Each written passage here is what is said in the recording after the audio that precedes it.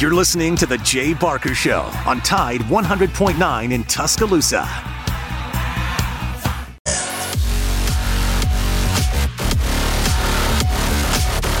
Come on now. Even the most dire Alabama, just dyed-in-the-wool Crimson fan has to get a little bit of a kick out of Lane Kiffin. Lars, did you see his text this morning at 6:41? Not his text, his ex, I guess. It's going to take me a while to shift to that. But he sent out a song by Taylor Swift about dying or falling dynasties. Now, I guess a lot of people would find that offensive. I just find that very funny. Yeah, he loves to just poke at Alabama, and you know he likes to play mind games. He forced Nick Saban to address who was actually calling the defensive play calls, who was the acting defensive coordinator.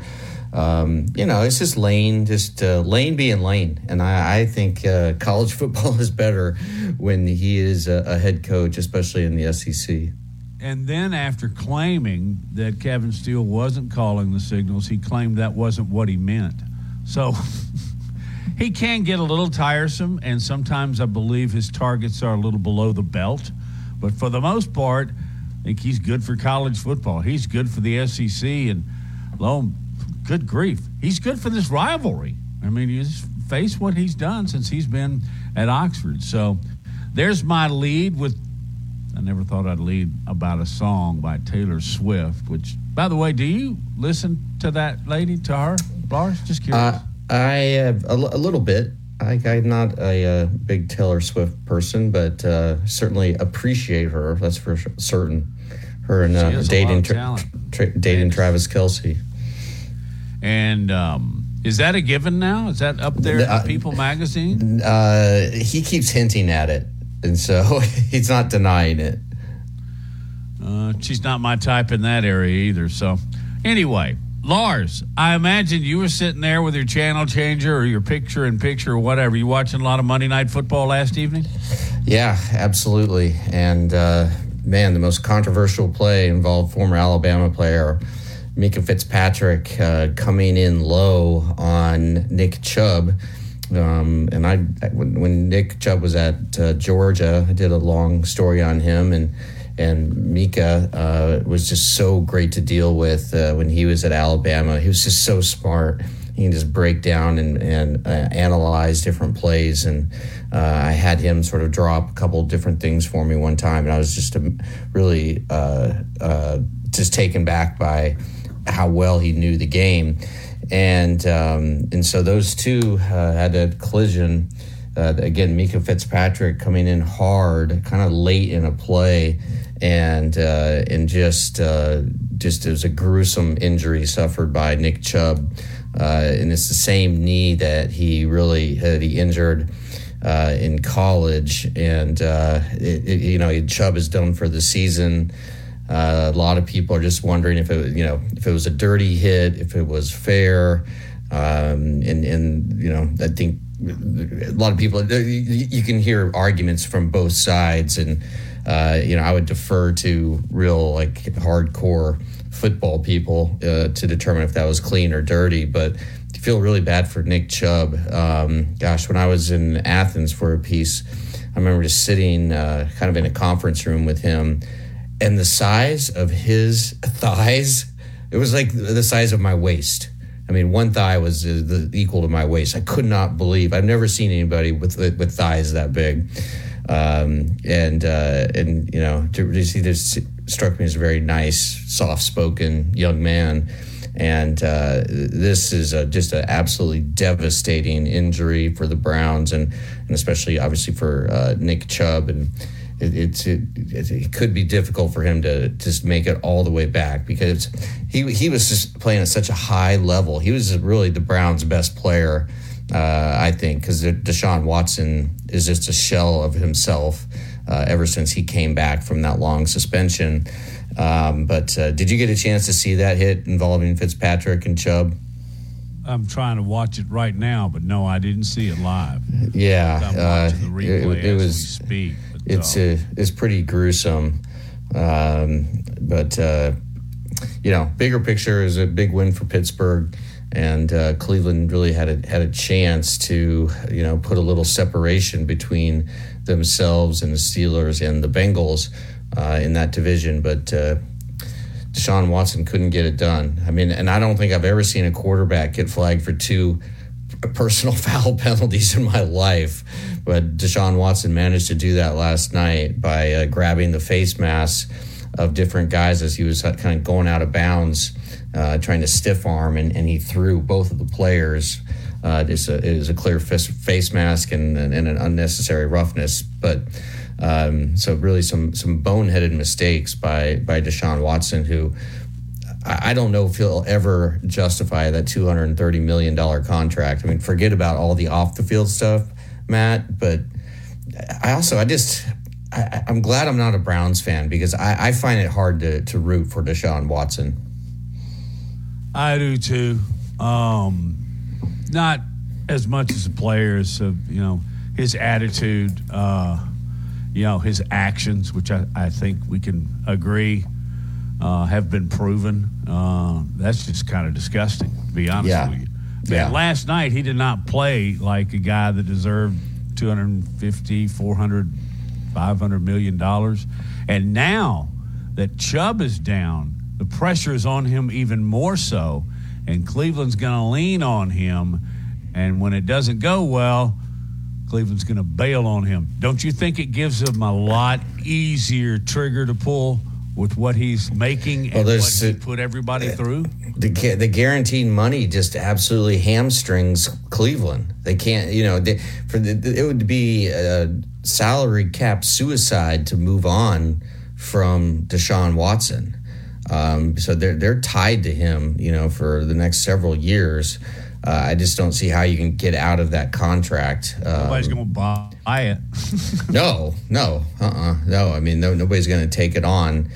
And, that goes back to the owner and the decision to, you trade away 3 first draft picks for the guy, and you give him this absurd contract that screwed up negotiations for all these other players, quarterbacks especially, because it's such an aberrant contract, and so just with the $230 million guaranteed.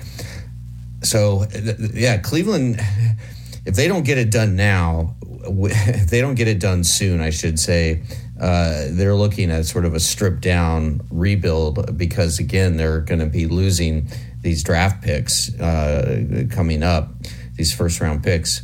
And they also lost one of their top offensive linemen in week 1. So injuries have really hit the Browns hard. But did you catch either of the games last night?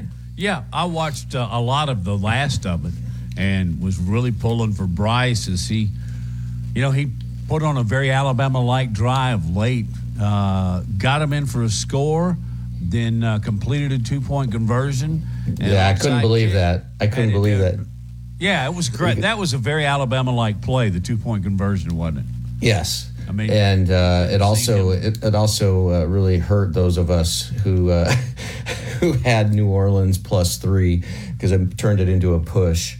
But could have been worse. That's right. But Bryce Young, he's not lighting the league on fire, and I think he's still. And every quarterback goes through this.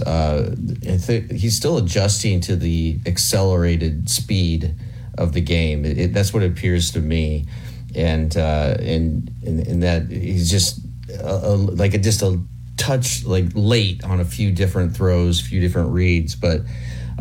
He's an exciting player. I think eventually he'll get it figured out, and I think he'll be, like a top 10 quarterback in the league for a long time. And he plays a different style, right? Because he's shorter at 5'10", and he has to create his passing lanes. But he's so good at maneuvering in the pocket. And I think if I were the Panthers, I think they made the right pick. What have you seen so far out of Bryce? I've seen rookie quarterback trying to adjust to the speed of the National Football League. Yeah. I read the other day, you've probably seen this too, that the last first-round, first-pick quarterback to win his opening game was David Carr. No.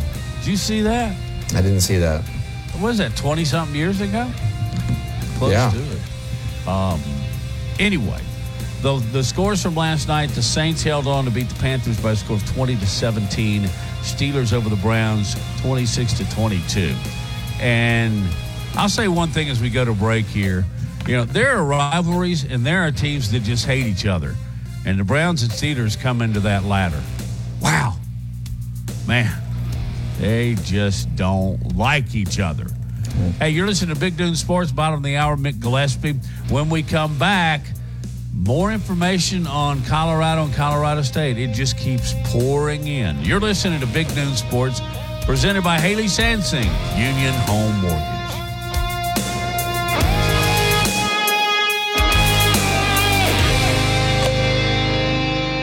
Laura Lee Thompson is known as the Bama Broker. She's a Tuscaloosa native, an Alabama graduate, and the only realtor in town with Wall Street experience. A skilled negotiator, Laura Lee knows how to buy low and sell high.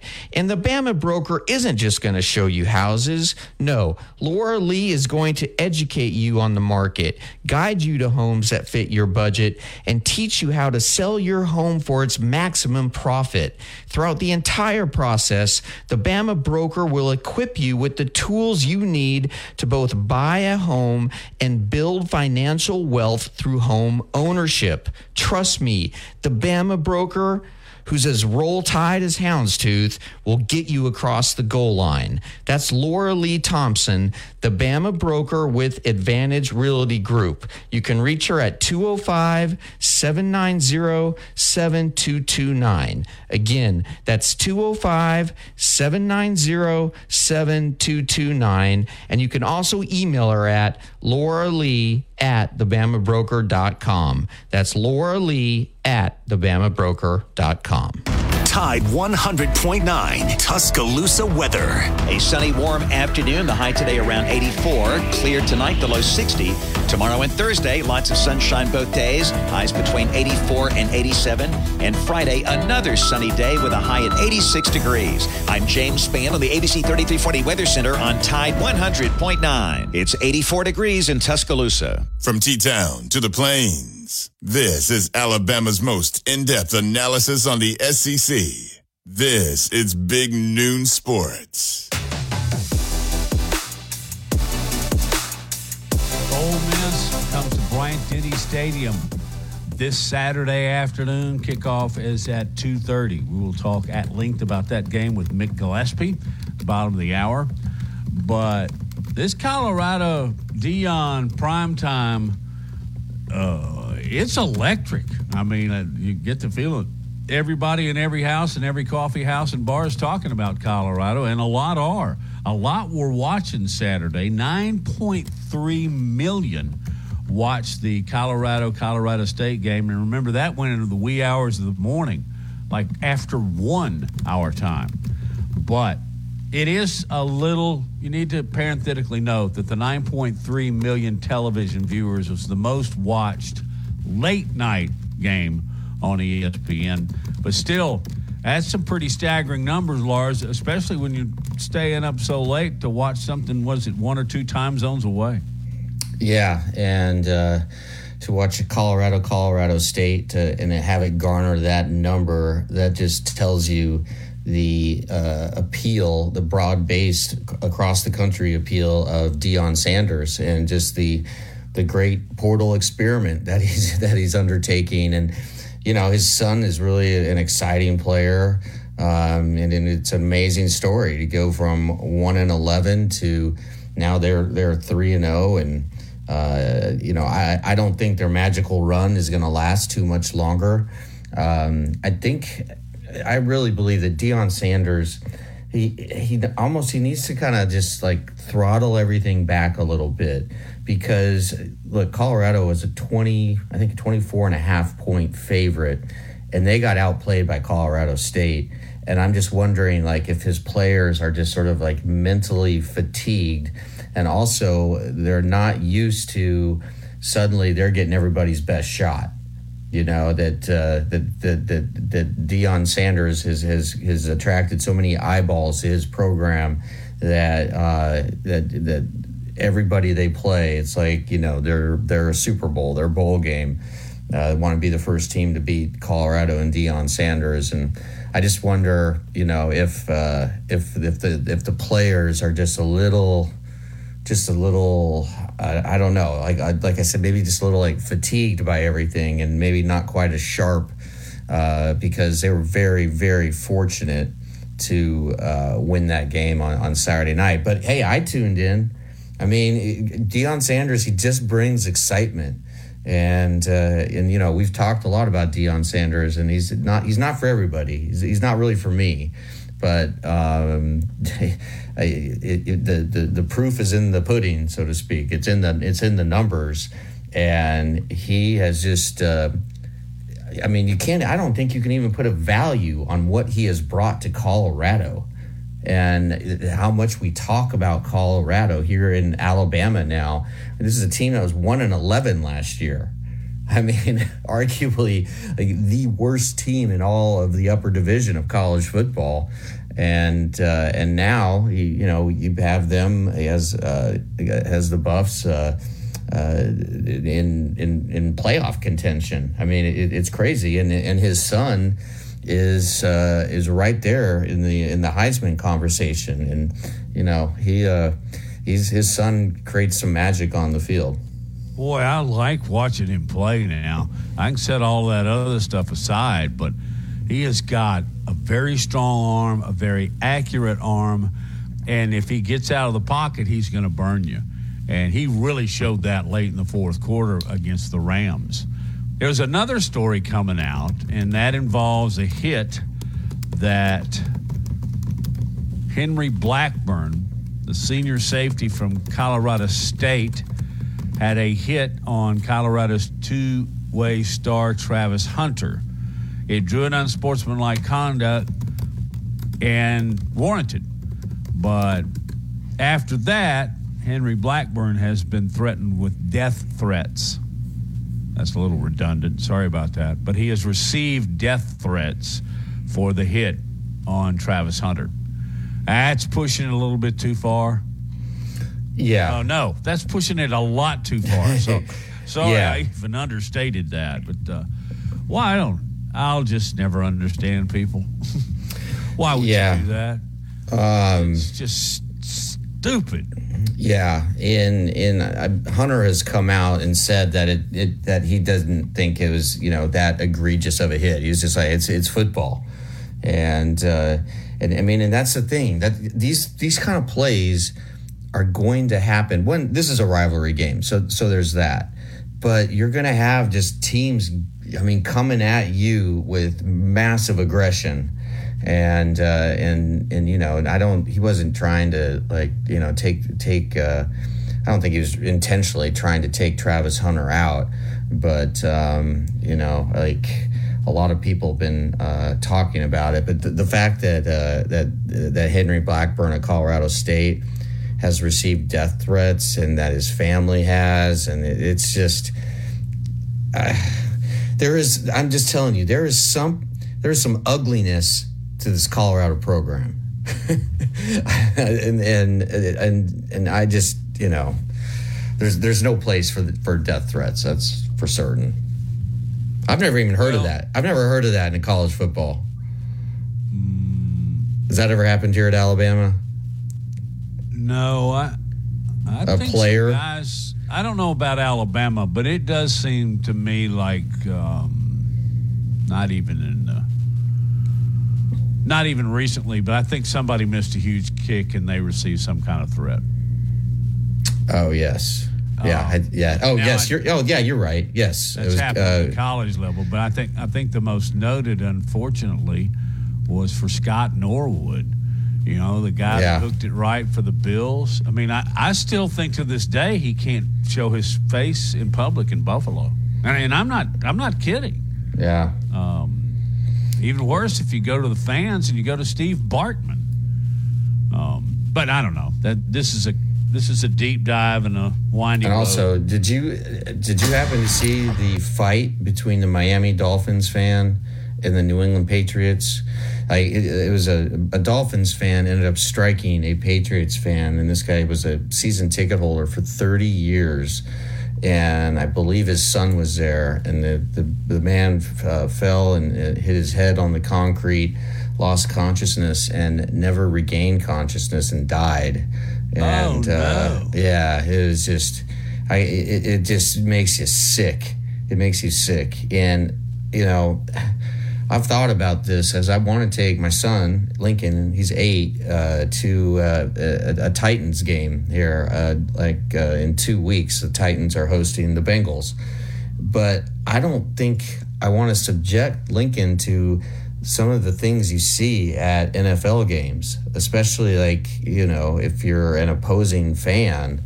And NFL, I don't know if you've gone to one lately, but just the crudeness of behavior of certain fans, of course, and this is a broad brush here, but the crudeness just seems as horrible as ever. And, you know, just the language, the like verbal assault, and it's just, of course, it all has to do with alcohol. But you know, but it's a real tragedy in Foxborough on Sunday night. Yeah, I'm not sure I want to watch it, but I'm assuming that they got it was a Boston fan that accosted a Dolphins fan, or it appeared that it was a Dolphins fan that was the instigator. Okay. But it's hard. It's hard to tell. And really not much information has been released on the man who punched the guy. Well, but, you know, if you're going to get... Don't you think? Oh, absolutely. You know, I mean, you may not... Murder. That's a manslaughter charge. I mean, if you're going to put yourself in that situation where you're going to throw a punch, you better be willing to accept the consequences of that. You know, certainly it was an unintended consequence, but... This guy's going to be going to jail for a long time because he made an incredibly stupid decision. You know, I think it has escalated exponentially at the National Football League level, but it's true at college. It's true at high school. It's true at even lower levels, you know, and that goes back to maybe not so much alcohol as it just in horrible judgment. But I understand your fear in taking Lincoln to a game, except from what I've seen of him on videotape, it doesn't matter. Nobody can catch you. I wouldn't catch him, no. Have you posted any of that on Twitter? I did, yeah, that video good. I sent you. You need to follow Lars for no other reason, just to see this kid dive. Yeah, so it was the first play of the game, and the coach and I had talked, and he said, you know, the first play of every game, they're going to run a jet sweep to Lincoln because the other opposing team, unless they've done some scouting on our team, we're the Rams, they won't really know what's coming. And so, yeah, I just filmed it. I'm saying, all right, here we go. It's a jet sweep it's a jet sweep right. First play of the game, Lincoln, I just predicted that he's going to go 80 yards for a touchdown. And sure enough, boom, just he said he's got a really incredible short area quickness. And then he can just turn on the burners and you're not going to catch him. It is so fun to watch it. It's fun to watch your kid play sports in general. Oh, absolutely. But when your kid is like the best player on the team, I mean, it just like, wow. This is what life is all about, you know. You're not one of those parents overriding the refs, are you? No, not at all.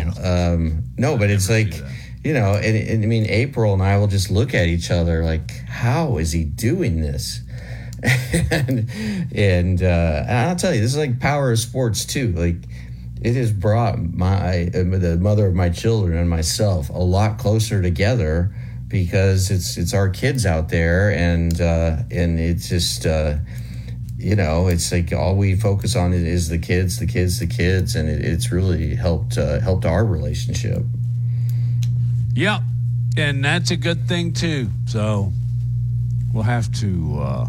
I'll have to go out there and watch him in person because what I've seen on videotape is quite impressive. Andy almost hit a hole-in-one this weekend. Yeah, you told me about hit the that. Pin. Yeah, seven iron.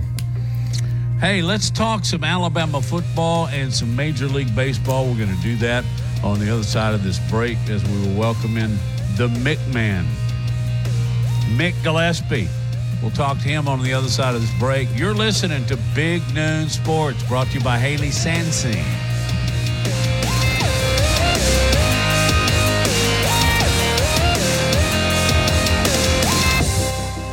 Don't miss your... Hey, this is Reagan, owner of R&R Cigars, the Cigar Mansion in downtown Tuscaloosa, located at 2703 6th Street across from the Home 2 Suites. Come down to R&R and see why we're the ultimate cigar and bourbon experience. With over 165 bourbons and 5 private barrels, our selection of bourbon is unmatched. We have the best cocktails around and our cigar selection is legendary. Our lounge and service are world-class. Come and experience the luxury of the mansion and see why it's a world-renowned cigar and spirits destination.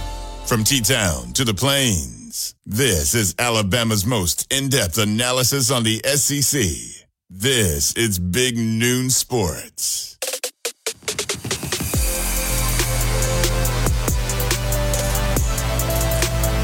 It is indeed Big Noon Sports. Thanks for joining us on this Tuesday afternoon, bottom of the hour, just past noon. Joining us now is our man, Mick Gillespie. Mick performs on many platforms for minor league baseball, does a pregame show. The University of Alabama has a network of folks there. What else are you into these days, Mick Gillespie? Hey, what's up, guys? Yeah, just started a couple of really cool YouTube channels. Bama Tailgate on YouTube, which has taken off, and it's been great kind of getting connected with everyone after On3 ended their Bama site last year that I worked on, and that's been fun. And then I do Cubs baseball channel. So I've got all my bases covered. Mick, your thoughts on Alabama's struggle, to put it mildly, on Saturday in their 17-3 victory over South Florida? Yeah, Lars, I've been concerned, and when I saw, late kick Josh talk about, basically imply that some guys didn't try hard because they weren't happy with the quarterback decision for the game. That really raised a lot of red flags to me, and I hope that he's wrong. I couldn't tell if that's, that happened or not. I mean, I watched a football game with a team that hasn't played well, and it just seemed to continue over, and some guys that, were on that offensive line that were injured, like Booker, who will be back this week probably. But that really makes me concerned. I mean, I saw something similar in 2000, when Alabama had Tyler Watts and Andrew Zhao, and then 99 was great. It was just an incredible season. And then 2000, it was one of the worst seasons ever. And people talked about a divided locker room. You can't win in any sport if the team's not all on the same page. And what worries me is if that's true, what Josh Pate said that he saw and then some other coaches agreed with, then this could be a really long season. Nick Saban has his toughest task ahead of him if that's the case. It's a little bit more than playing bad football. If players consciously make a decision not to play their best, you got to get rid of those players, and we're talking about game 4 of the season coming up. So it just might turn into, like in 2000, a disaster. And I certainly hope that's not the case. Mick, that was my takeaway, was that, and I don't have any evidence of this. I haven't talked to anybody who has suggested this. This is just a gut feeling from someone who has been embedded with teams before, that Alabama has a locker room issue. And I'm wondering if the fact that that Nick Saban came out on Monday to say, hey, Jalen Milroe, he's not just our starter, he's our starter moving forward. If what precipitated what seems like a pretty quick decision is the fact that that there's maybe a fear that he's losing some players. Is that just way over analysis here, or do you think it's possible that could be going on behind the scenes? Well, Matt asked me at the beginning of the show, he's like, hey, what all do you do? One of the other things I didn't mention was I'm on a podcast with Jay Coker, Roll Tide Pods. It's called Elephant in the Room. And, we've done 4 episodes this season.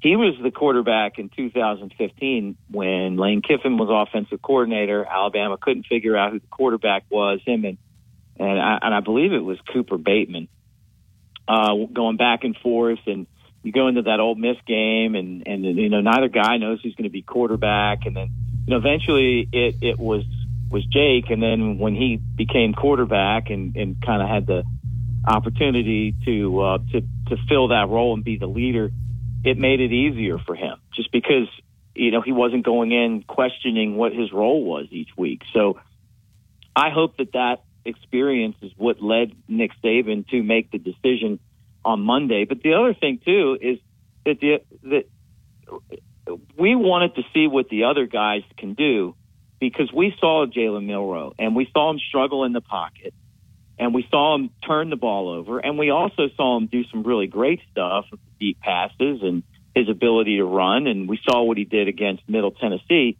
But the problem is that we've also seen the quarterbacks that came before him, and he's far below par on, when you compare him to, Bryce Young, and who is on Bryce Young's level, but Mac Jones and Tua and Jalen Hurts. And the question is, first off, I feel like of the 3, he's the easy end after watching the game on Saturday. And there's not even a decision. I mean, by far the easy decision for him. But then the other question is, what is Tommy Rees doing to cater an offense that fits his strengths? And is Tommy Rees capable of doing that? That's the question that I have. We saw Tommy Rees at Notre Dame last year. They've had the same type of issues at Notre Dame where they struggle to figure out who the quarterback is. A lot of teams do. The team got a lot better, Notre Dame, last year as the season progressed. But we also saw them lose to Marshall and not move the football. And I've seen that. I mean, that's what we saw last week against South Florida.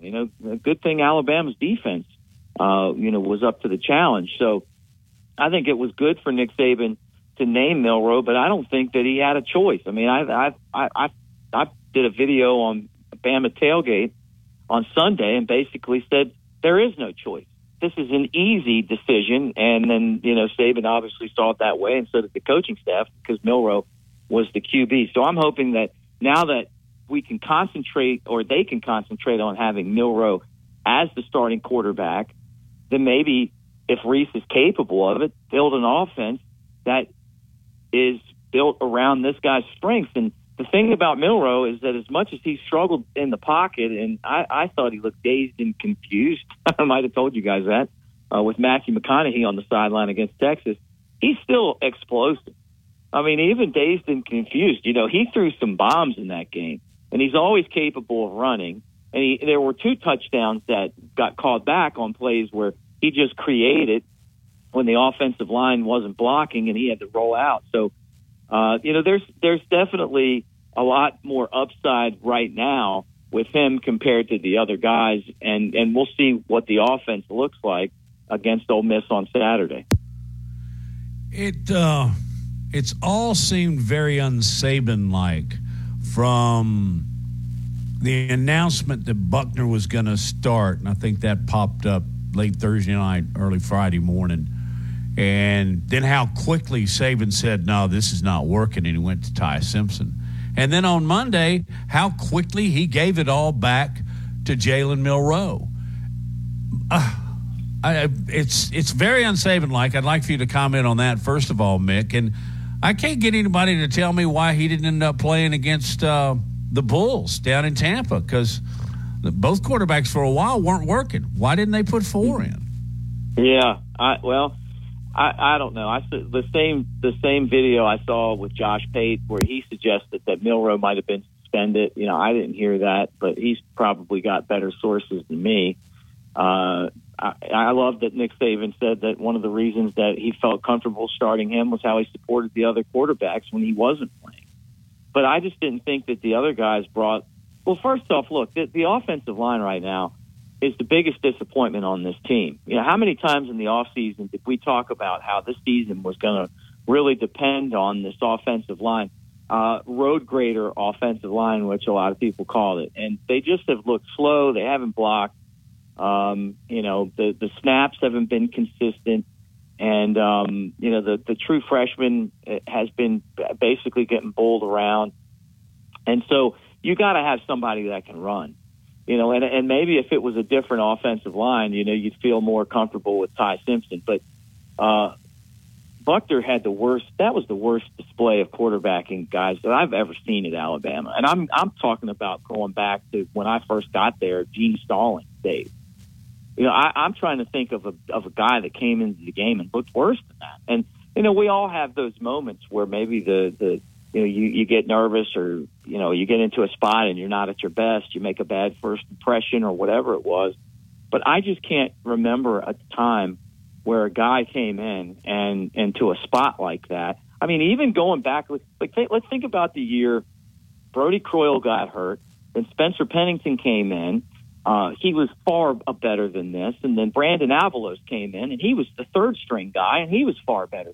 I mean, the guy couldn't complete a 5-yard pass, and what really makes me nervous about that isn't about Buckner. It's more about Tommy Rees, that he really thought that this guy was going to come to Alabama and step in and be the guy to run the offense. If that's the case, if I'm Nick Saban, I'm going, you know what? I've got to. This season's going to be lost if this doesn't get fixed fast, and I'm looking at other solutions fast. Yeah, and there's a really interesting story up on ESPN.com by Alex Scarborough, who digs deep into how Alabama got into this situation with the quarterbacks.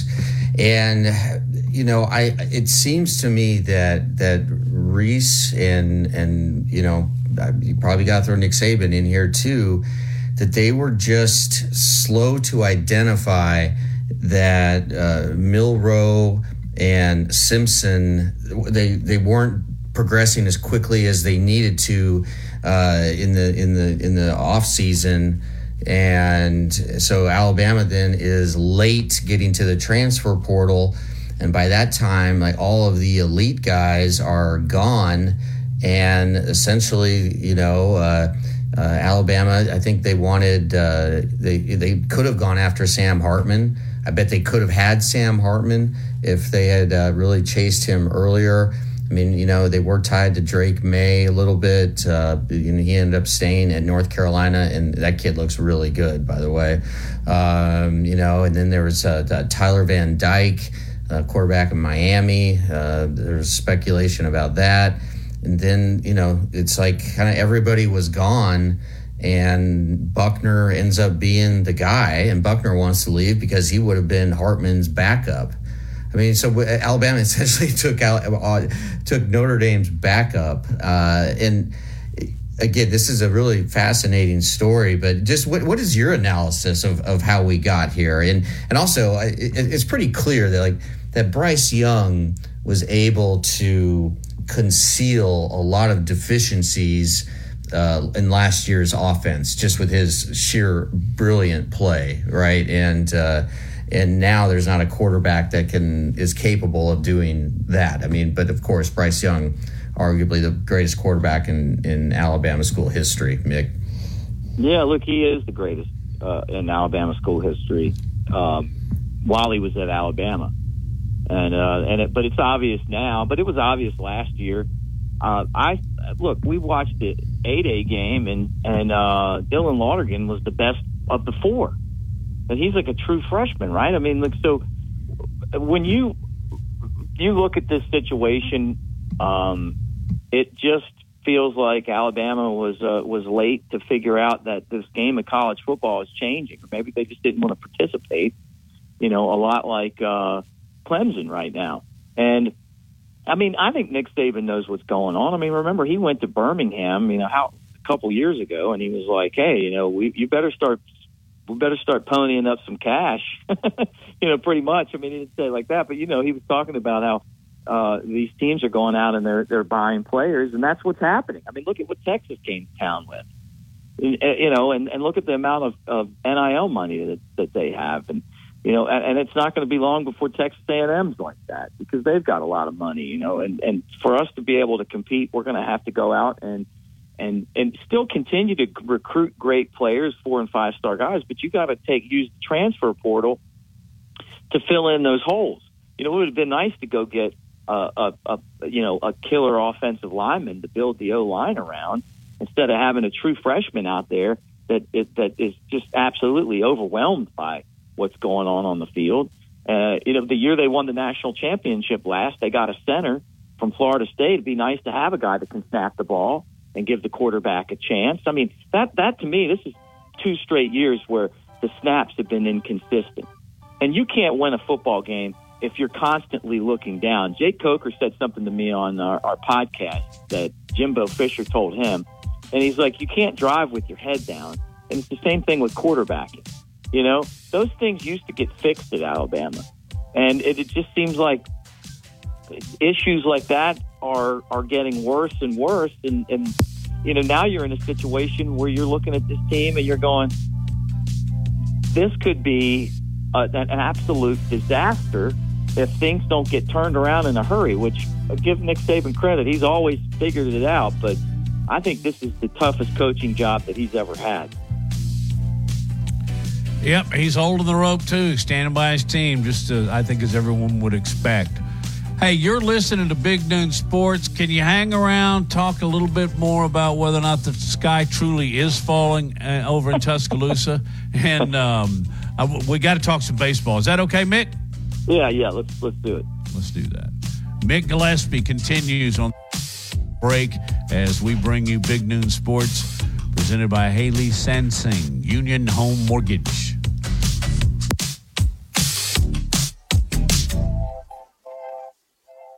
Weekday mornings at 6 a.m. The Martin Houston Show.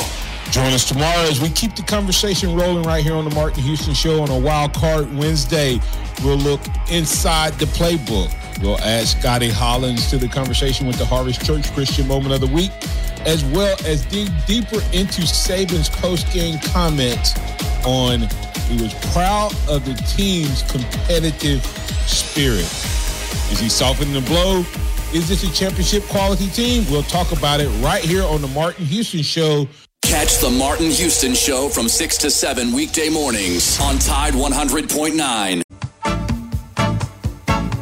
Securing the best mortgage possible requires a lender who has knowledge, is trustworthy, and treats customers like family. And no one is better at all of this than the mortgage miracle worker, Haley Sansing.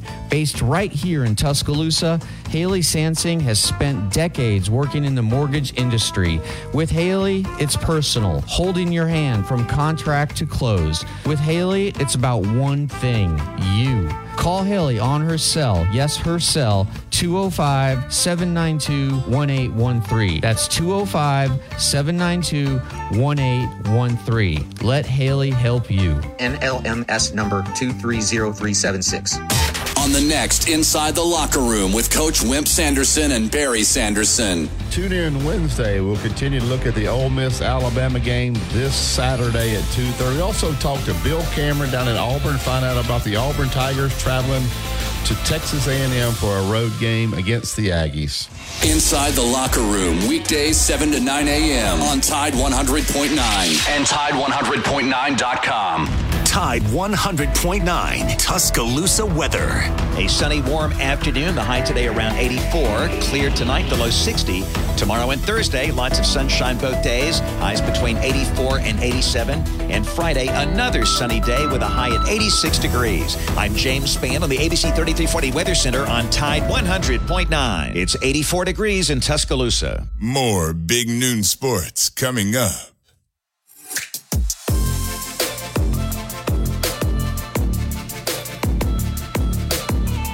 This is Big Noon Sports. Lars Anderson, Justin Jones is our captain once again, and Mick Gillespie joins us from Where are you doing postseason? Or it's the very end of the Southern League. Where are you? You calling a game tonight? Yeah, we're in the playoffs. The Smokies are playing Chattanooga tonight at 7. So game 1 tonight, and then off tomorrow, and then games 2 and 3 Thursday and Friday, and then that's the first round, and then Sunday if we make the championship series back here at Smoky Stadium. So it's the Battle of Tennessee, and if you're up there, Tennessee. it's not that long of a drive between the two stadiums. No, that's made that it today. Section. The traffic on that interstate is not something we want to talk about. Okay. If you read social media, Nick Saban has lost all of his fastball. There are a lot of Alabama fans, and by the way, this is not unusual. They did the same thing to Paul William Bryant at one time. So, is the sky falling? That question for Mick Gillespie.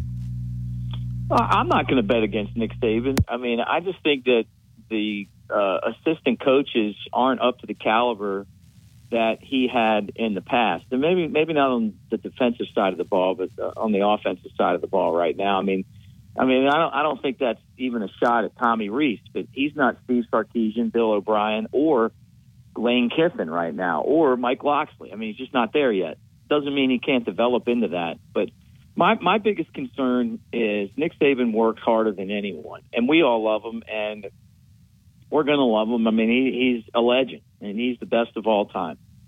But sometimes you have to adapt to the changes that you see in the field. And one of those changes is that there's a lot of options of other guys who he's coached, been on his staff, or now have their own staff, that maybe don't work the same amount of hours and don't have the same demands that they have at Alabama.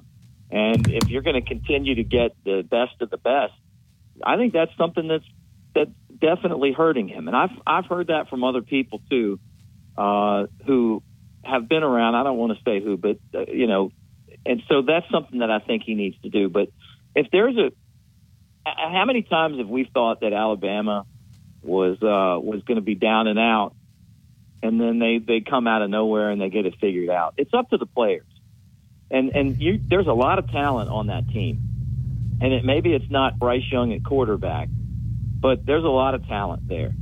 And if those guys decide that they want to get it done, they had a players-only meeting this week. If they decide that they're ready to be serious about this, if they're ready to put, aside all of their differences and unite as a team, no matter what they look like or where they come from, if they buy into that crimson and white, like all those other teams have. And that's why all the former players are getting upset, because they look at what's going on right now as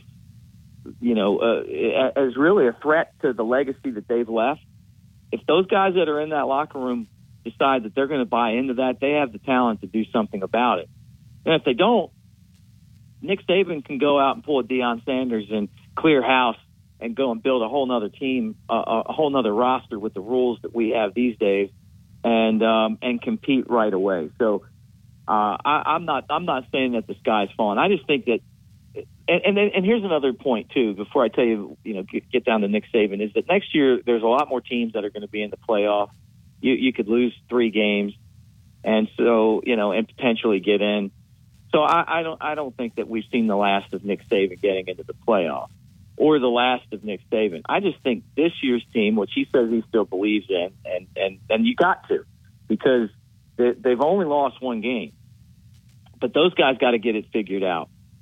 But at the end of the day, he's the legend, not them. And they're the ones that are going to have to buy in and get the job done. I just think that this year's team is the one I'm worried about. I'm not saying that the program's in trouble. Man, that is some really good analysis, Mick. Want some more of it for Jalen Milroe and the Alabama offense. What is going to be the path to success on Saturday? Because Ole Miss is going to put up points. They're going to put up points, and I'm guessing it's going to take 31, 34 for Alabama. That is kind of might be close to the magic number of what they need to get to on offense. Where do you go from here? I mean, clearly, I would think you start with you got to tailor this offense to Milroe's strengths, correct? Yeah. Well, I hope we see a lot of Roydell Williams. I thought he did a great job in the second half of the football game last week, helped Alabama establish the run. There were glimpses of the offensive line playing dominant football. They've actually done a good job of run blocking. Milroe's got to get in there, and he's got to lead. He can't look like a guy fighting for his job. He's got to look like the guy. And he's got to go in there and not turn the football over. Whether he's running the ball or throwing the ball, no turnovers. The other thing is the penalties. No, none of the stupid penalties anymore. Don't run down the field and touch a live punt. They've got to get rid of doing the stupid stuff that they never did until last year. And they've got to get back to playing that disciplined style of football that Alabama is known for. The one advantage that they have is that if you're Ole Miss, you really don't know what to expect. I mean, you're watching film and, Alabama's been all over the place. I mean, what do you prepare for, right? We'll see what kind of offense Tommy Rees puts together, but I would think, figuring out some RPOs to work for, to Milroe, set up design runs, which is where he's super effective. Like I said, Roydell Williams played well. Chase McClellan's a good player. You got all those running backs that can help you. And, figure out a way to get guys in space and let them make plays. And on defense, I love the fact that Lane Kiffin is trying to, play mind games again over who's the defensive coordinator and who's not. I think that is significant because that's definitely right up the Lane Kiffin playbook alley. And I know it irritates Nick Saban. I mean, Nick Saban's not a normal guy. No one could win this much if they were normal. Things like that are distractions to him. I mean, he came right out in the press conference and mentioned that on Monday, and he probably should have not mentioned it because, and then Lane Kiffin doubles down, and now you're in all this stuff. Look, who cares what Lane Kiffin thinks as far as who the defensive coordinator is? But the fact that you address that, you play right into to Lane Kiffin's hands. And the thing about Nick Saban that you guys know is that he doesn't like distractions and he doesn't like nonsense. And Lane Kiffin is both of those things. So true. Yeah, but they got to run the ball. I mean, I just think it comes down to running the ball and stopping the run and getting pressure on Jackson Dart. Alabama's secondary, if they can get some pressure on quarterbacks, that secondary is going to do some really fun stuff when they start picking off balls. It's got to get there. Hey, Mick, we got 60 seconds here. Just let everybody know it's okay. You'll lose 4 in a row after you cap off a record-breaking division capturing season. It's okay, right, Mick? Yeah, I do think it's all right. I think the Braves are just kind of putting themselves in a spot right now where they're getting everyone healthy and rested. And, obviously these games really don't matter to them much. They're not playing for anything until that postseason starts. I think the Braves have a great chance to win the World Series, and so does Vegas. Hey, what are you doing this weekend? Tell everybody where they can listen to you.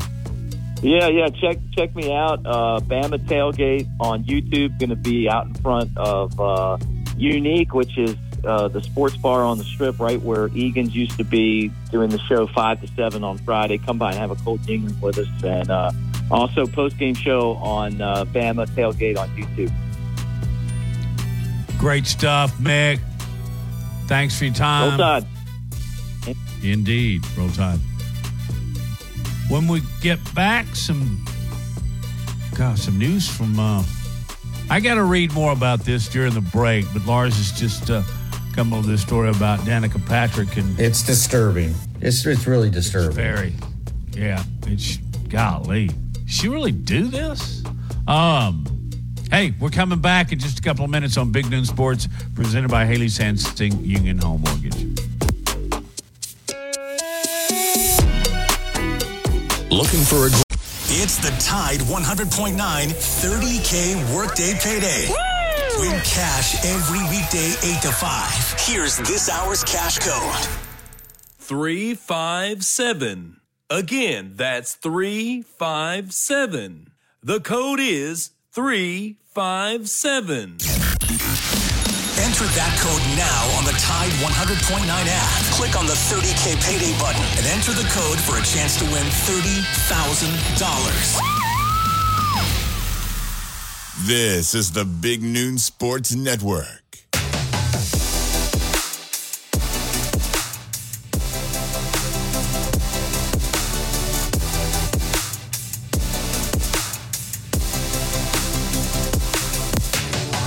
Hey, back on the show. It is Big Noon Sports presented by Haley Sansing Union Home Mortgage. It's Matt and Lars and Justin. Justin, we have not spoken to you. Just quickly, how are you today? I'm doing good. I'm actually wearing a sweatshirt. I was surprised at how cool it was this morning, again, for the second day. How low did it get last night? I really don't know. 60? I think around 60, yes, sir. Yeah, it was very pleasant. Lars, I am catching up on the story you mentioned, and I am beyond words. I mean, Danica Patrick is just mean.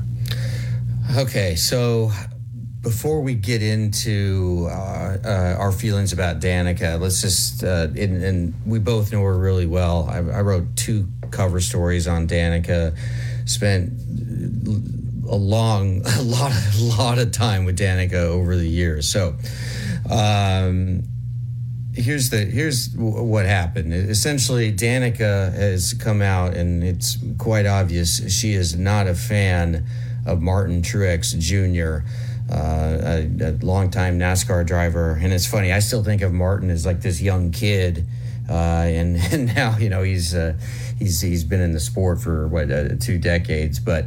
And I've always really gotten along well with Martin through my relationship with Dale Jr. Dale and Martin are best buddies. And so, anyway, Martin, really good, terrific championship-winning NASCAR driver. And he dated this woman named Sherry Pollux for nearly 2 decades. And Sherry was a fixture in the NASCAR community, has been over the last decade, because she has been battling ovarian cancer, a long battle. And she spent, like I said, about a decade fundraising efforts to fight the disease. And it was last week, the event that she's most known for, and it's a NASCAR charity gala called a Catwalk for a Cause. It was held last week, and Sherry Pollux, Truex's longtime girlfriend, and she wasn't in attendance. And so at that point, sort of everybody in the NASCAR community knew that Sherry was, in pretty dire shape. And so Sherry Pollux and Martin Truex, again, they dated for nearly 2 decades, but they broke up earlier this year. And, I don't know the reason. It's really none of my business. It's just they broke up. They'd been together for like 19 years, and they broke up. And then Sherry, sadly, passed away on Sunday at the age of 44.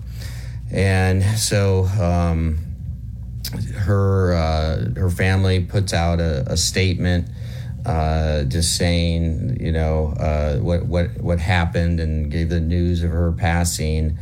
And then that caused almost everyone who's prominent in the NASCAR community to post something on social media about Martin Truex's longtime girlfriend, Sherry Pollux, who passed away. And Martin Martin put out a statement, and then on Instagram,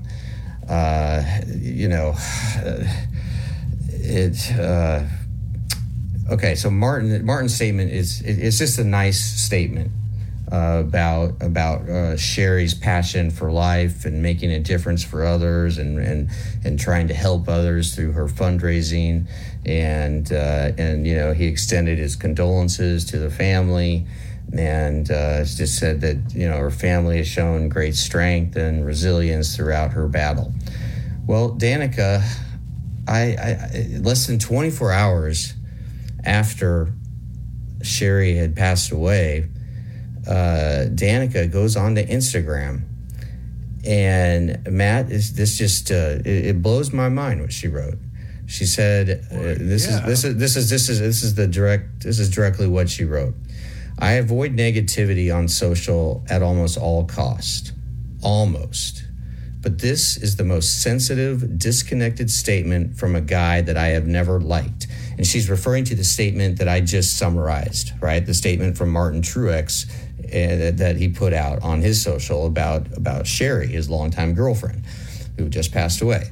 And then Danica goes, she writes, continues, "But this is the most insensitive, disconnected statement from a guy that I've never liked. And obviously for good reason. I don't care what happened between them, but this is as cold as it gets. A PR rep wrote this guaranteed. You're free from this now, Sherry." And she puts a heart at the end of this. And just to attack Martin Truex Jr. less than 24 hours after the woman he spent 2 decades with? I mean, Matt. It's callous at best. There is no justification for this. Is there another statement floating out there that we haven't seen? Because the next paragraph in this particular story said Patrick did not specifically mention what she was talking about between Truex and Pollux. Truex's statement appeared to be as touching as anyone else's. It's just hard to believe that someone could be this. It's just callous. It's beyond rude. It's just unacceptable. I'm sure Danica knows more about the relationship between Martin and Sherry than most people, that obviously she's not happy with Martin Truex Jr. But to come out like this is really just so inappropriate and so off key. I don't understand why Danica would do this. It really it just blows the mind that Danica would come out and say this over social media. You know what it sounds like, and I'll step out there. It sounds like a woman scorned. To me, that's exactly what it sounds like, and she's fighting back in the dirtiest way humanly possible. And I don't think people are going to forget this. Not in the NASCAR. I mean, you and I we know the NASCAR community, right? And we were prominent members of it for a long time, and you still are. It's a very small, close-knit community. I mean, and really the motorsports world in general in the United States is. And this is, you're right. I mean, this very well could be an unforgivable sin. And I don't understand. I mean, I never talked to Sherry Pollux, but she was always around. She was always with Martin, hanging out either in the hauler or at the bus, and always with him on pit road. And they were together certainly a lot longer. A lot of my relationships have lasted, but I don't. There's obviously there's more to this story than we know, but that doesn't matter. That doesn't mean anything to me. Like, Danica, what are you doing? And Danica and I have always been good with one another, and I wouldn't call us friends or anything, but we've had dinner a bunch of times, and I never saw this side of her. I mean, I don't think anybody has. So I'm not sure what to make of this whole story, other than I just wanted to bring it up and just point it out. It's just it's tragic of Sherry Pollux passing, and then for Danica to come out and use this as a way to attack Martin is just incomprehensible to me. I agree. I cannot understand it, and it would be in very, very poor taste a month or two from now. But to do it 24 hours after the death of this extraordinary philanthropic lady, I just can't see it. And I was always under the impression, and maybe witnessed an incident or two that would verify it, but they acted like they liked Danica, but I don't think many of them really did. I think she was a bit of a prima donna. She was very self-centered, and she also seemed very self-entitled, even though she never won a race. What was Aaron Rodgers thinking? I mean, I don't want to say what I should say, but I don't see how Aaron Rodgers, who hosts Celebrity Jeopardy, what he would see in Danica, if you catch my drift. I understand, but in some ways, I think they're perfect for each other. They're both a little bit wacko.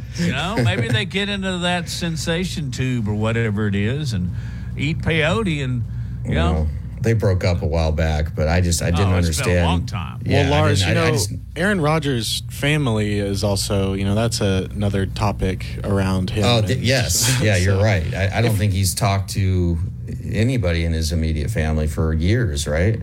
I don't think so. That always saddens me. And I have a quick question as well. Did Martin Truex, as I'm doing my research, just like you guys were on this whole Danica Patrick situation, did they split and separate Sherry Pollux and Martin Truex in January of this year? Is that what I'm saying? Yeah. So they broke up. They remained good friends, though. It certainly appeared to be. Yeah, they appeared to be good friends. I'm just I feel like there's got to be something we don't know, because absolutely that timing is very strange to me. If you have a wife with cancer, but of course I feel like Danica shouldn't have commented on it in the first place.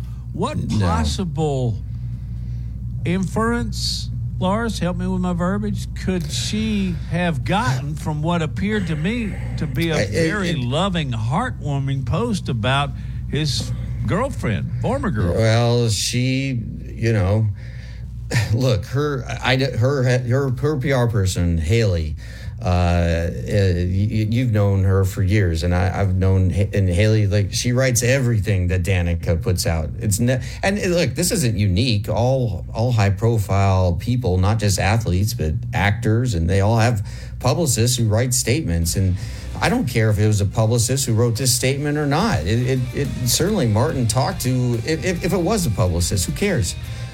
I mean, Martin would have told the publicist what to write. And look, it's got her name attached to it. To me, it seems like she is saying that, Martin, you're a horrible person because you broke up with this woman when she was really sick, and maybe she's implying, that there was inappropriate behavior by someone. I don't know. I don't know what the point of this is, but clearly she is angry at Martin Truex Jr. Boy, is she ever. That really is wild. I don't know. Maybe I'll shoot Danica a text and ask her. Yeah. Her PR person will. Yeah, I don't think Haley would like that too much. I bet Haley doesn't like this at all. No. I hope Danica. That's a PR person's nightmare. I hope Danica just stays off social media, because she is just getting filleted on Instagram, on Twitter, on X, and on every type of venue. Boy, she just really bad judgment there by Danica.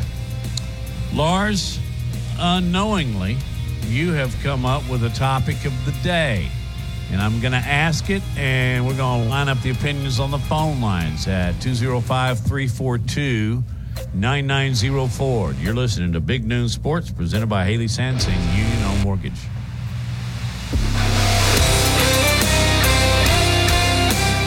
We're Lee Thompson is known as the Bama Broker. She's a Tuscaloosa native, an Alabama graduate, and the only realtor in town with Wall Street experience. A skilled negotiator, Laura Lee knows how to buy low and sell high.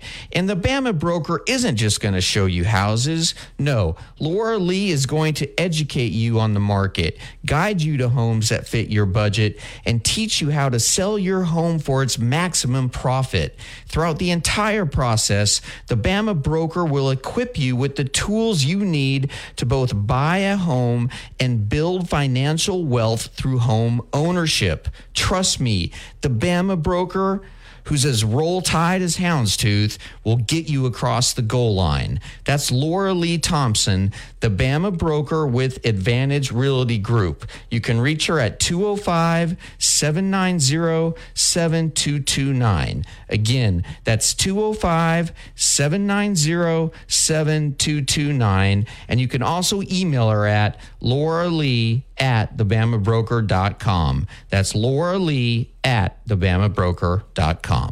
Tide 100.9 Tuscaloosa weather. A sunny, warm afternoon. The high today around 84. Clear tonight, the low 60.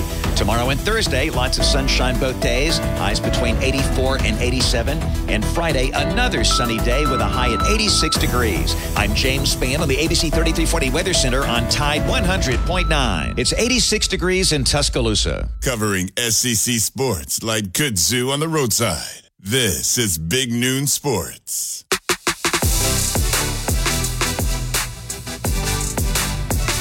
Hey, welcome into the program. Jump on the phones and join us in this discussion. 205-342-9904. Just about half an hour ago when we were talking with Mick Gillespie, both of you said that Bryce Young is I don't want to misquote anybody, but you both agreed that Bryce Young was the greatest quarterback in the history of Alabama. Yes. Did I read that right? Yeah. I would maintain that, and by the way, this is a conversation. I'm not being negative about Bryce Young. He was absolutely fabulous and will develop to that level again in the National Football League. But I would give some cause to think about A.J. McCarron. Are people going, whoa? A.J. McCarron has more passing yardage, more touchdowns. He has 77 touchdowns, 15 interceptions. He is the leading Alabama passer as far as yards by over 1,000 over John Parker Wilson. And something that Bryce will never have, he has a national championship. No, wait, he has 2. Am I going to get a lot of pushback on that statement? No. I think you definitely can make that case. And, he had a lot of talent around him. AJ did. And he started 3 full seasons. He was a member of 3 national title winning teams. He has 3 rings. He was a quarterback on 2 of them, as you mentioned. And then you look at his stats, and over 9,000 passing yards, 77 touchdowns. This is incredible. Only 15 interceptions. Yeah. 77 touchdowns and 15 interceptions.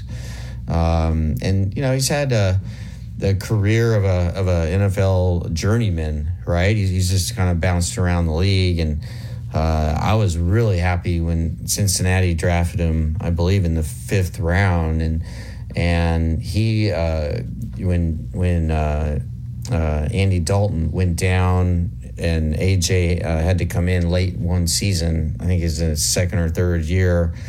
Bengals get to the playoffs, and AJ plays well enough. There was a late touchdown pass to AJ Green, and then that's when Vontaze Burfict and Pac-Man Jones just absolutely imploded, and it was like personal foul, and with they moved down the length of the field in about 10 seconds and end up beating AJ in Cincinnati, but. So, I mean, I think he had a pretty decent NFL career. And,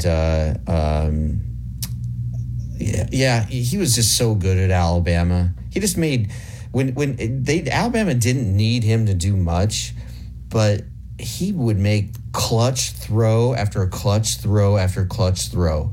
Like if Alabama is a 3rd and 11, AJ would figure out a way to, just throw. He didn't have the strongest arm in the world, but he could throw a dart over to the sideline and get you 11.5 yards. And how well he played in that 2011 national championship game in Louisiana, in New Orleans against LSU. And he was, to me, yes, okay, I amend. Like, to me, the greatest sort of quarterback in Alabama history, I would say A.J. McCarron. The most talented quarterback, Bryce Young. You said something that is very, very true, and that's about your supporting cast. And I don't think anybody could argue that A.J. had a much better one than did Bryce Young.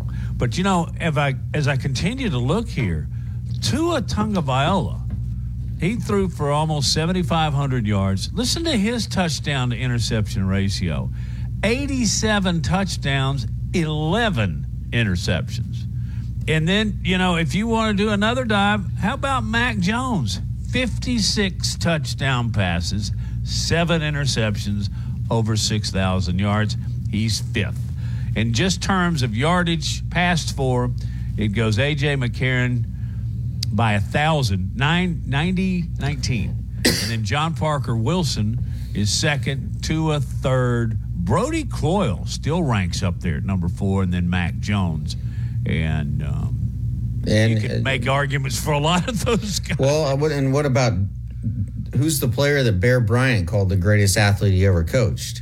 Joe Willie Namath. Yes, and but it was a totally different game back then. Namath had 24 touchdown passes and 15 on the ground in his 3 seasons of playing for Alabama.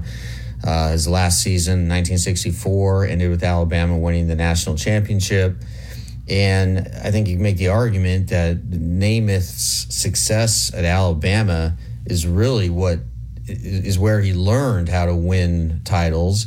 And that really propelled the Jets to pull off the huge upset in Super Bowl III. Right, that ended with Namath wagging the number 1 sign over his head as he jogged off the field in a very iconic moment. Yes, so I mean that's going way back, but just this recent run of quarterbacks that Alabama has had has certainly spoiled everybody here, because Alabama just. They hit on all of these guys, and Mac Jones came in as a 3-star, and he really developed, and Jalen Hurts really developed, and of course there's Tua. Then you have Young, and so that the run of 4 quarterbacks, they all received Heisman Trophy votes. They all were just elite. They're all starting in the NFL right now. It's really just amazing how they hit on everything, and again, I mean, I think you can go back to the class of 2021, the recruiting class. Jalen Milroe was not Alabama's first pick; it was Drake May, and they had him. He committed. But then he decommitted in March of 2020, and he opts to sign with North Carolina. And so Alabama they take Milroe again, not their first pick, and then I think what happened was, after going through all of spring practice, Saban and Tommy Rees were hoping that either Milroe or Simpson would really separate themselves, and that didn't happen. And then, so they figure, okay, we got to go transfer portal. Well, Sam Hartman was already gone. Brennan Armstrong had already gone to North Carolina State.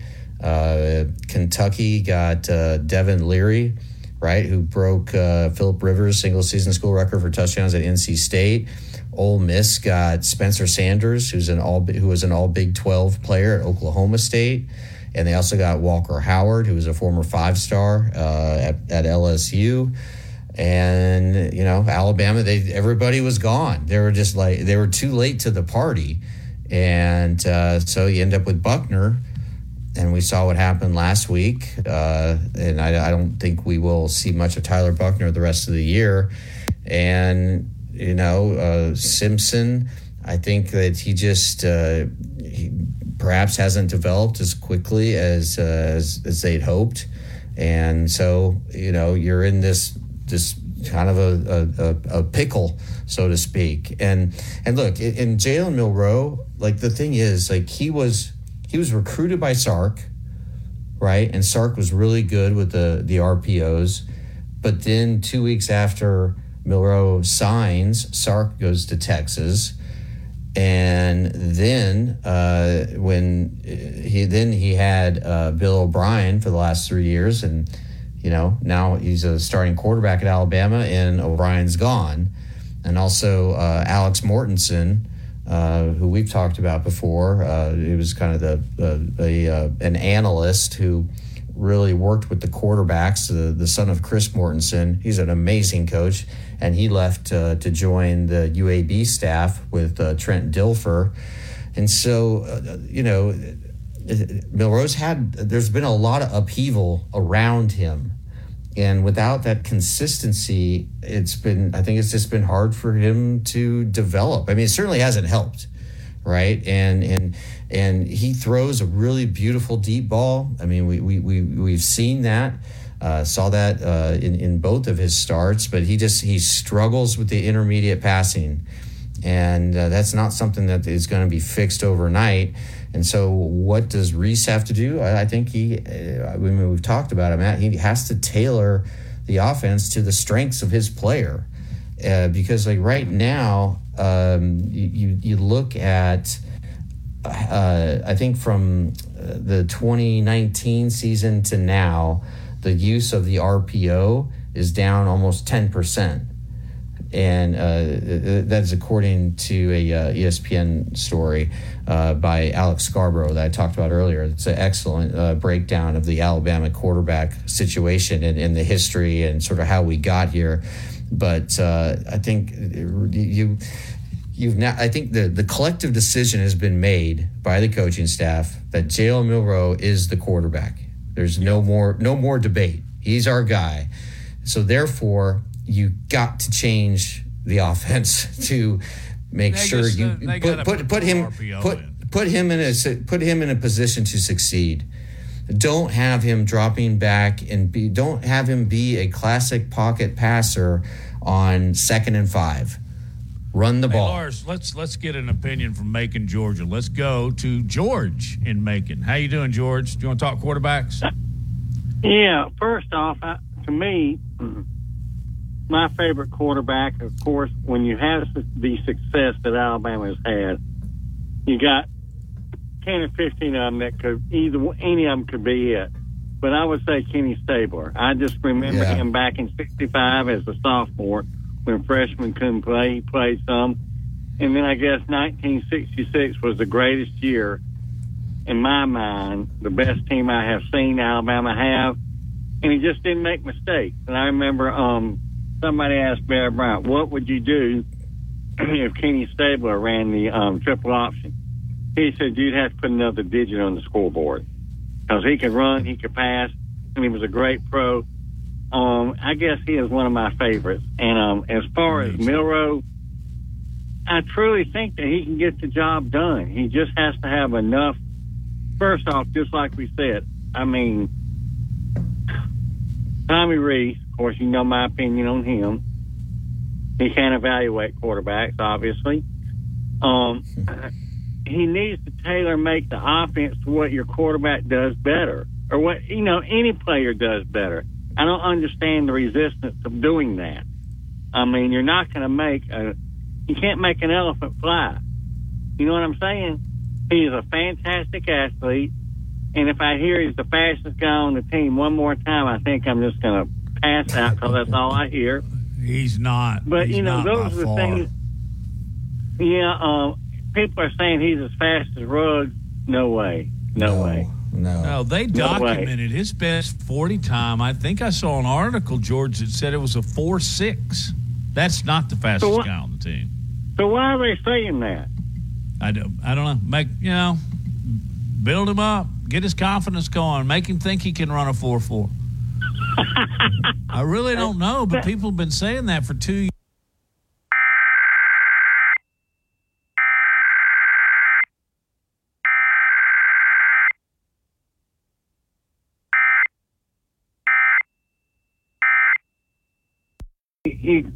You don't have time to really look down the receiver so the defensive back can react to it. It's a quick pass, or he runs, because you're putting that linebacker and that defensive end in conflict, because they got to figure out what you're going to do, and that's what you want to do in any offense. Whoever you're attacking, put them in conflict. But I'm serious as I can be. If Tommy Rees is putting his head in his hands this weekend, I think somebody ought to just fire him on the spot, because that's not giving any type of confidence to the team or the other coaches. I mean, don't you agree with that? Well, maybe not fire him on the spot, but give him another position. His play calling has been less than I expected, but a lot of things go into that. You know, whether or not somebody's picking up the blitz, whether or not they're handling the blitz along the offensive line. We'll see how it continues to work out. George, you're a great caller. We appreciate you dialing us in from Macon, Georgia. Have a wonderful evening. You take care. Thank you for taking my call. Absolutely. Hey, Lars, you are the athletic director at Michigan State. What you going to do? You're listening to Big Noon Sports.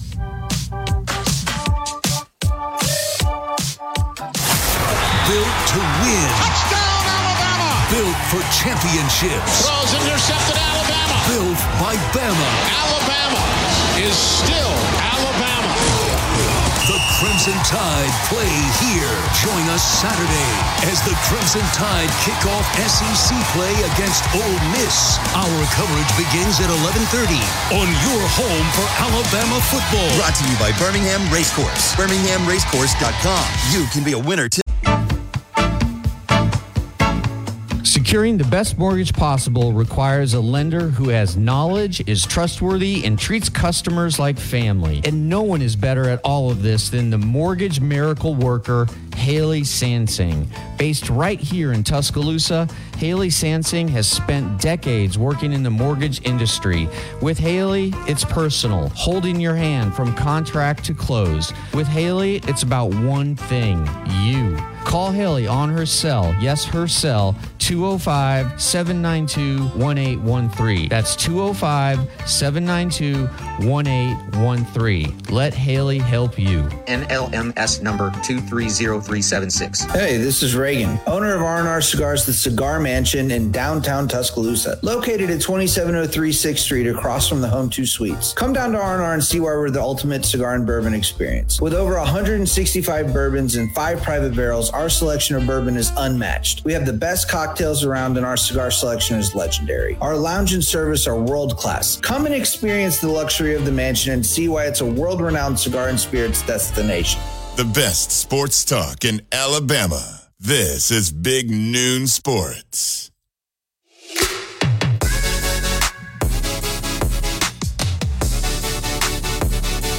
Lars Anderson, Matt Coulter, Justin Jones, and you on the phone lines at 205-342-9904.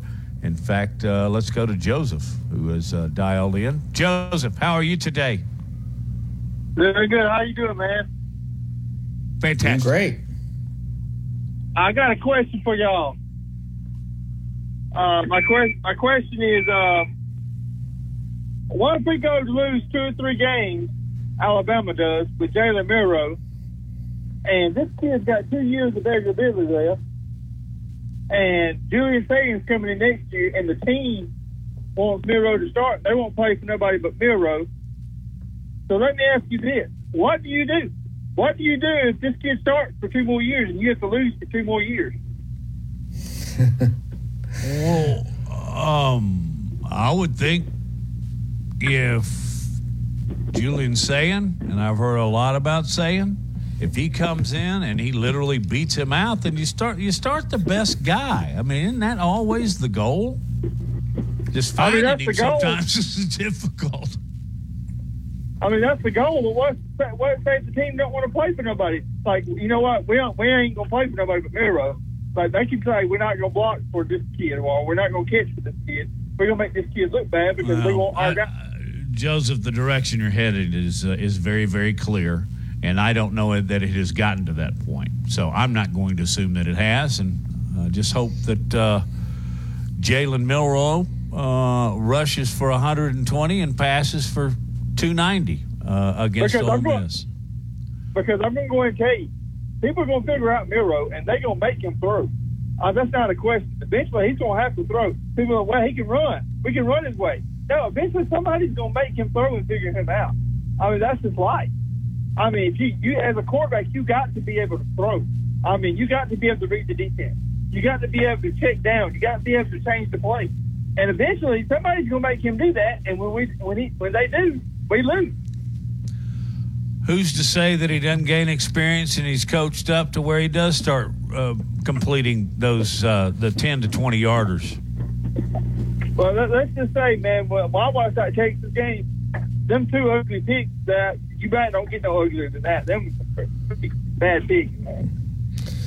Yeah, there's no doubt about that. Those are really two just terrible throws, and he is telegraphing where he's going with the ball, and it's pretty clear that right now he's a one-read quarterback, and if that read isn't there, there's trouble. If the first read isn't open, it's tough because he's, for whatever reason, not progressing through to go 1, 2, 3, 4, right? And the really great quarterbacks can sometimes even get to 5. But it's just it's the processing of information. Joe Burrow will tell you that his greatest strength is deciphering what the defense is going to be doing pre-snap based on formation, based on film study, based on down and distance and where the ball is on the field. And there is a lot of information to process. And if you just take a 3-step drop, and I've written about this with Bruce Arians, before you get to that third step, there's about 20 decisions you need to, or 20 bits of information that you have accumulated, the good quarterbacks, and the good ones get that ball out in under 3 seconds. Right? Because then that's what Alabama needs to do. They desperately need to get the ball out of the quarterback's hand because the offensive line is not holding up. And we even saw that they can hold up against South Florida. And it's going to get worse probably before it gets better. So I hear what you're saying. Like but I think he gives you the best chance to win. And yes, at some point, and probably at some point is going to be on Saturday, he is going to have to make a series of throws from the pocket. But, the issue is it's when the play doesn't go as designed, right? And he has to go off script. And that happens more than 50% of the time in the NFL and a little bit less than 50% of the time in college football. And so then what do? You go to 2, you go to 3 read, and you just then if nothing's there, try to use your athleticism and make something out of nothing. But those throws that he made against Texas, they revealed a bigger issue, right? It wasn't just the fact that he was throwing off his back foot and he was staring down receivers. It's just it's the deciphering of information that is what I think what the struggle is there, Matt. And that's just not something you can fix overnight. You can try to game plan to mitigate the deficiencies of your quarterback, but at some point, the caller was right. Like, he's going to have to be able to make those throws, Matt. Yeah, and I think he can be coached into it. I agree. Evidently, that's not Joseph's opinion, but we'll see. He's the starter. Saban's nailed it, and they're going to move on with it. Meanwhile, Michigan State has announced that it is in the process of firing Mel Tucker for cause in the wake of sexual harassment scandal. I've got questions about that, and then Lars is going to have to decide when this does happen who's taking over. You're listening to Big Noon Sports, brought to you, presented by Haley Sansing, Union Home Mortgage. Back in just a minute. Catch Christian and Corey Miller every weekday here on Tide 100.9. This is Christian Miller, former Alabama linebacker and Crimson Tide Sports Network sideline reporter. And this is the Pastor Payne of the Miller's Edge. Coming up tomorrow on the program, we'll rush around the SEC. We'll take a closer look at Lane Kiffin and Ole Miss, plus your phone calls. That's coming up tomorrow on the Miller's Edge. Tune in 11 to noon to hear Christian and Corey Miller break down everything from college to the pros on Tide 100.9, the home of Alabama sports. Hi, Tide 100.9 Tuscaloosa weather. A sunny, warm afternoon. The high today around 84. Clear tonight, the low 60. Tomorrow and Thursday, lots of sunshine both days. Highs between 84 and 87. And Friday, another sunny day with a high at 86 degrees. I'm James Spann on the ABC 3340 Weather Center on Tide 100.9. It's 85 degrees in Tuscaloosa. From T-Town to the Plains, this is Alabama's most in-depth analysis on the SEC. This is Big Noon Sports.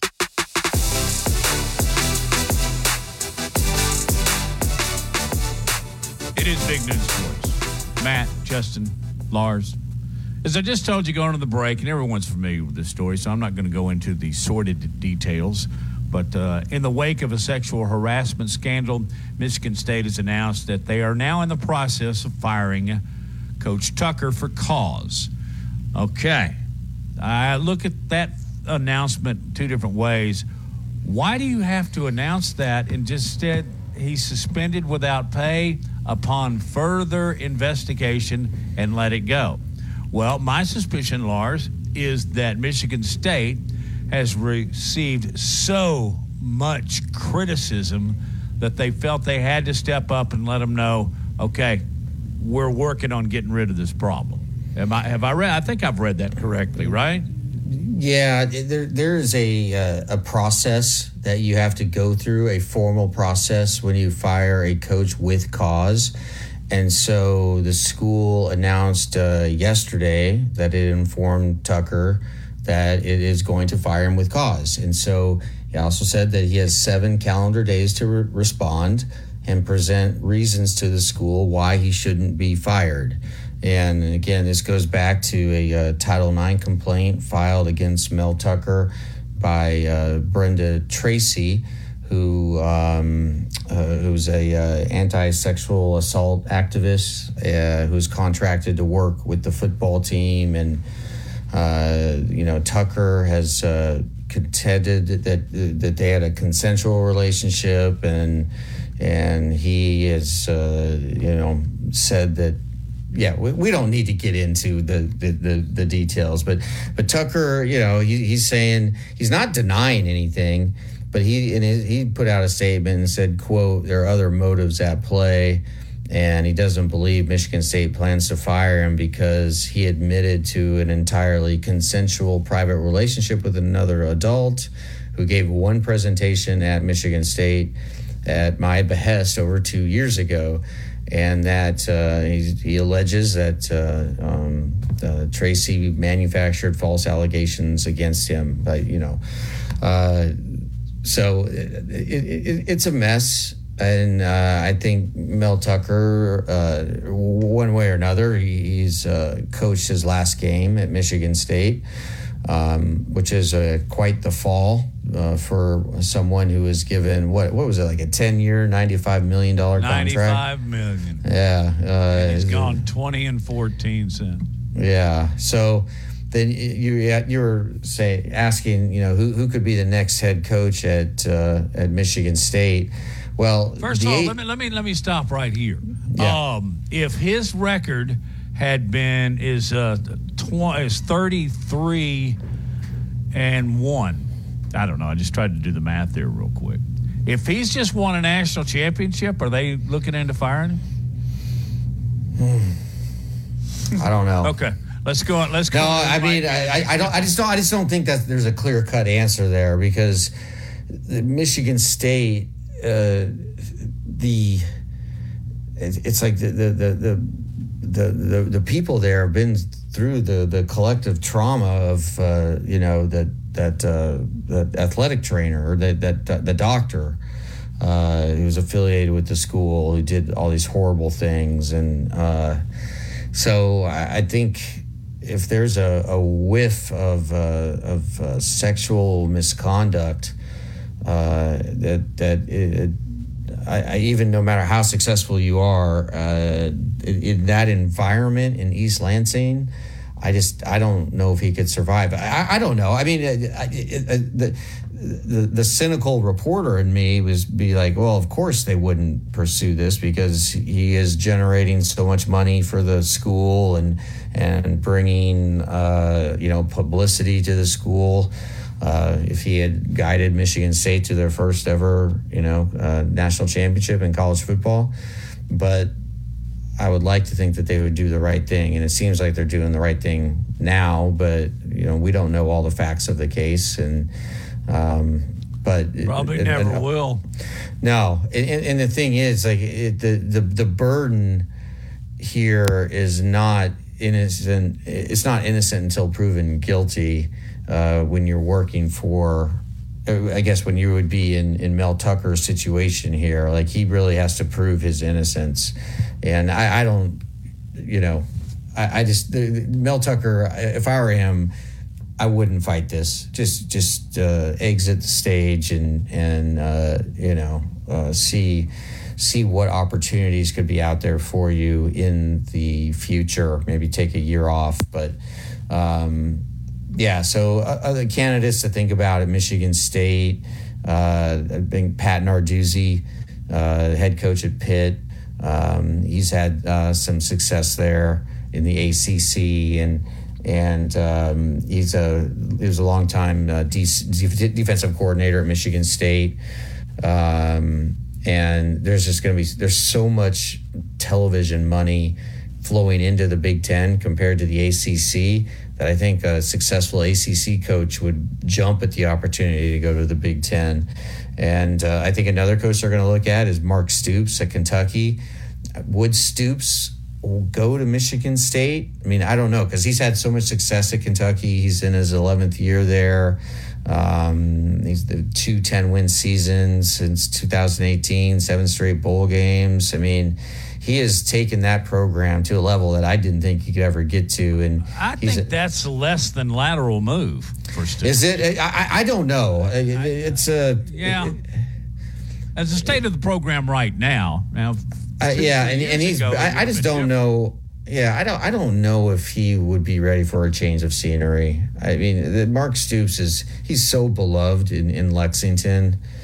I don't know. That's just the name that's being thrown around. And same with Mike Elko, head coach at Duke. That's where I'd go. Yeah, he's got a defensive background, and that's what they want at Michigan State. Kind of all their big time coaches there really have been defensive guys, and.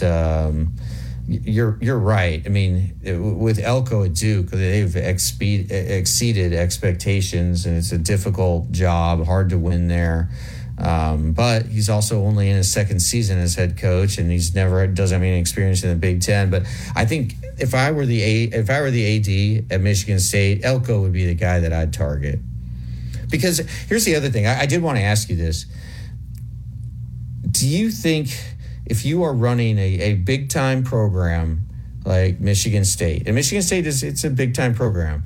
Would you go the route of like the hot young assistant who's never been a head coach, or would you try to find the head coach at a young head coach at a school that has had success?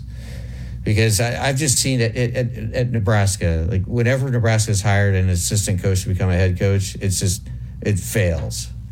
Like if you're a big time program, I think you need a guy with experience. And but Elko, he fits the bill because he's running the program at Duke. I don't know. Where do you go with this? I go Elko. I would also, in response to the suggestion of Stoops, I would say you need to look and see what his contract is now. He's making $9 million a year. Yeah, man.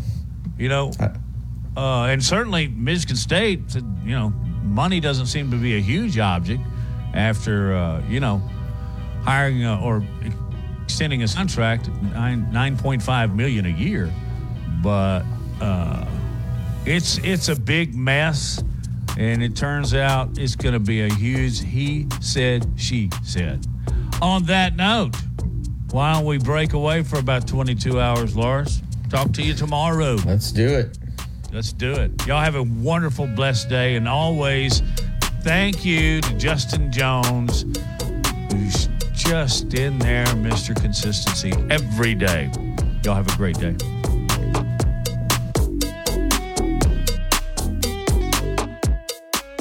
Join